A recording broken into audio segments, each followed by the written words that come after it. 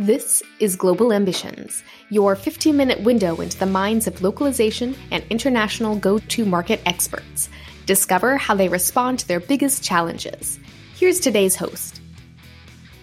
Hi, I'm Antoine Ray, and I'll be your host today for this Global Ambitions podcast episode. And my guest today is a returning guest, Minette Norman. Minette is an author, a speaker, and consultant who focuses her work on inclusive leadership.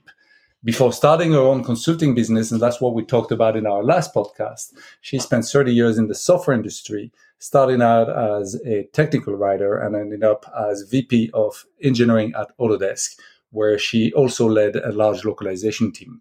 Minette, welcome back to the program. Thank you for having me, Antoine. I'm happy to be back. And so today we completely leave localization behind, and it's going to be a very different podcast for us there. And we're going to be talking about inclusive leadership. And I understand you have an upcoming book about this topic, Leading with Empathy. Can you maybe sum up the key points you want your readers to consider about those two aspects of your book?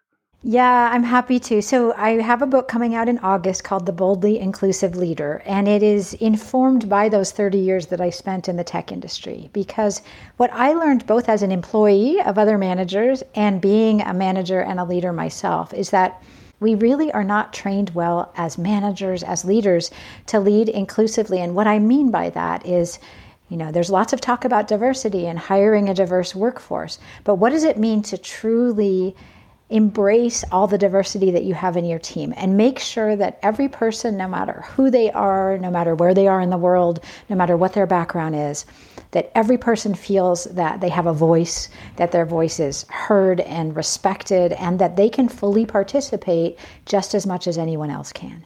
And unfortunately, Antoine, you've probably seen this in your work. I've definitely seen it in my work. What often happens, what happens by default, is that we're drawn to people who are the most like us. We listen to the people who are the most like us. We get into this conformity bias where we all agree and it's a very homogeneous group. And we don't actually give any credence to the people who may be challenging us. We don't pay attention to the quiet person in the room who probably has something to say but doesn't find a way into the conversation. And we are missing out on huge things. And some of that is innovation. Some of that is seeing risks that we might not otherwise see. Some of it is the crazy ideas that we're not thinking of because we don't think in this different way. And so I really believe that managers at any level, whether they're a first-time manager or they're a CEO, can learn something from what I've included in the book. And you mentioned empathy. I know I've talked about empathy in the past. Empathy is one piece of being an inclusive leader because really we have to try to understand what other people are feeling and experiencing, even if we've never had those same experiences and even if we don't agree with the other person. But that these are important for us to really start to understand. We can't walk in someone else's shoes, but we can try to feel what they're feeling. We can do our best. And so empathy is a piece of that. Listening's a piece of it. Self-awareness as a leader is a piece of that. And then creating conditions where everyone can speak up. That's the psychological safety and team dynamics. So I cover all of that and a lot more in my book. And it's, as I said, informed by my own experiences. And so although I reference academic studies and other writers, a lot of it is my own stories and stories of people I've known. But I remember, in our last podcast, you mentioned when you got appointed as the VP of engineering there, they gave you a 90-day trial. And one of the comments by the SVP at the time was like, well, how are you going to get on? Because this is a boys' club up there. So I guess you're very well placed to discuss that. Totally. And yeah, I've told that story before because I think when people hear that story, they kind of have this whoa moment of like, really, you had to go through that. You had to go through this basically trial period. And it was about being accepted. And maybe I told you before, but one of the things that I think was so rewarding about that, even though it was really hard and challenging to go through this 90-day period of like, am I going to be accepted?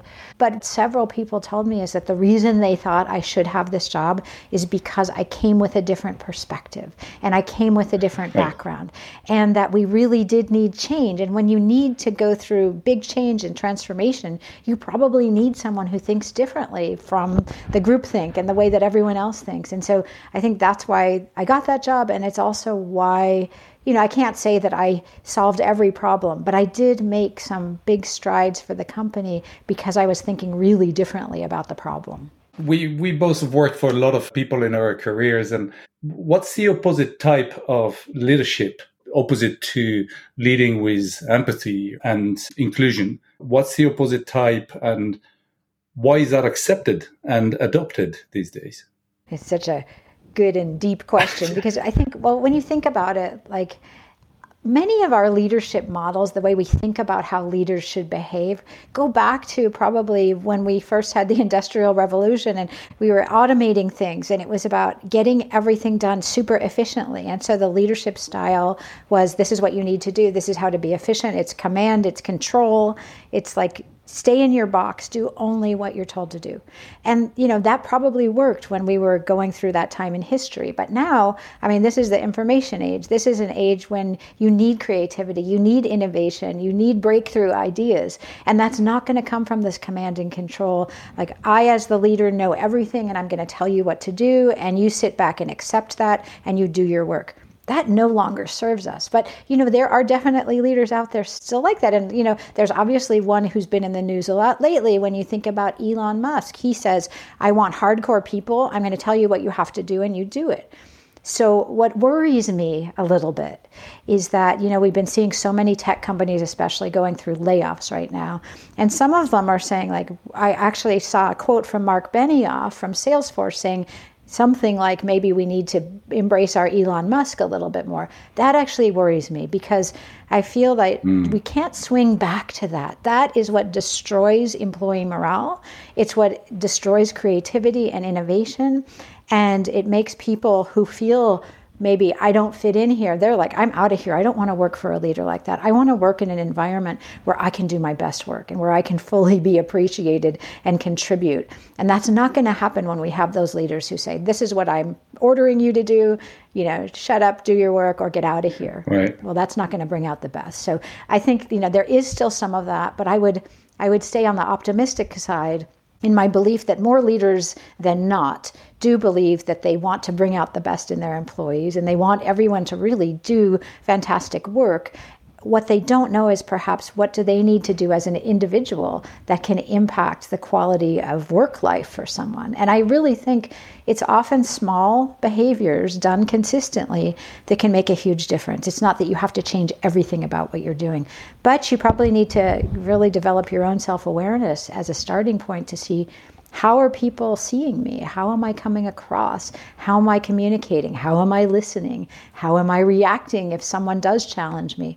All of these things are really important leadership behaviors that can either sort of make or break that inclusive environment. I do a lot of work with the HR world, like HR software organization as well as HR department. It seems like in the last 20 years, there's been a lot more attention to, it's like the age of the employee as opposed to being the age of the employer or the consumer before that, And we certainly see a lot of progress in that sense. And maybe it's a function of my age as well, where I wouldn't be as tolerant towards certain leaders now that I'm over 50, as opposed to when I was 20, I guess, But certainly the younger generations seem to be also really driven towards who they work for and the kind of culture and the kind of mentality and the kind of inclusion and diversity that they bring to those organizations. It certainly seems to be one of the recruitment criteria these days, and why certain people choose an organization. So certainly from a talent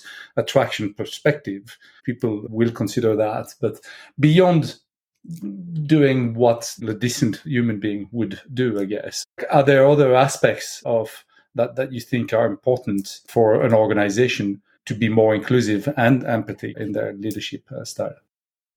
Well, I think, I want to go back to what you just said about younger generations, certainly Gen Z, you hear about this, like right. What is foremost for them is that we work in an environment that is inclusive, where I can bring my full self to work and where I care about the culture. And so I don't want to underestimate that as both an employee attraction, in terms of hiring and retention tool, that you really do have to pay attention to this today. You can't get away with an abusive, toxic environment. You hear a lot about toxic bosses and toxic environments, and people are not tolerating that anymore.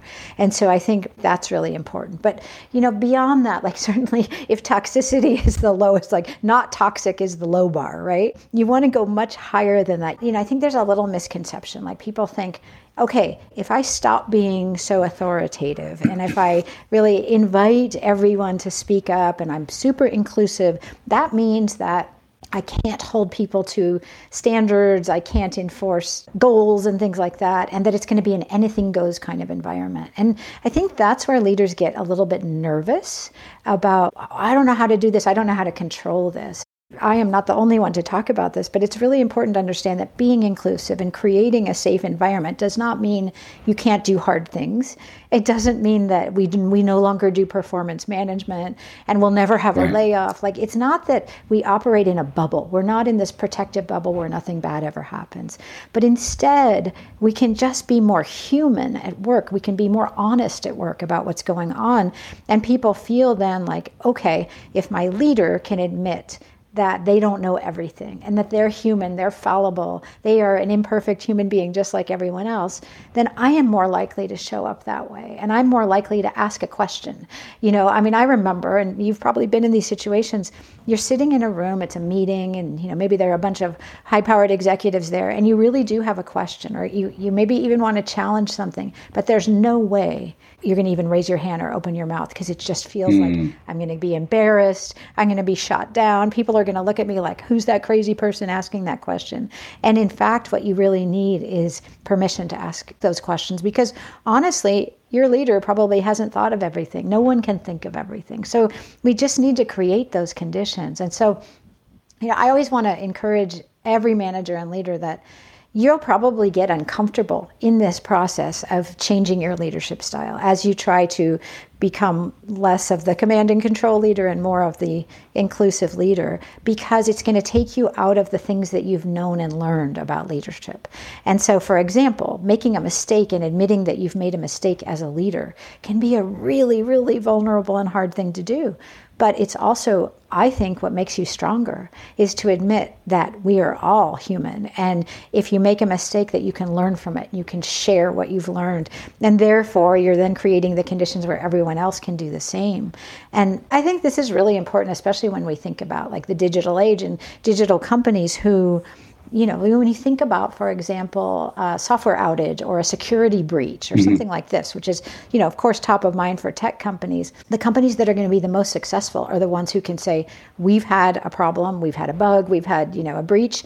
We need to talk about it. We need to learn from it. We need to be open about it. It's not a blaming or pointing fingers or shaming. It is, what do we learn from this? What do we do differently?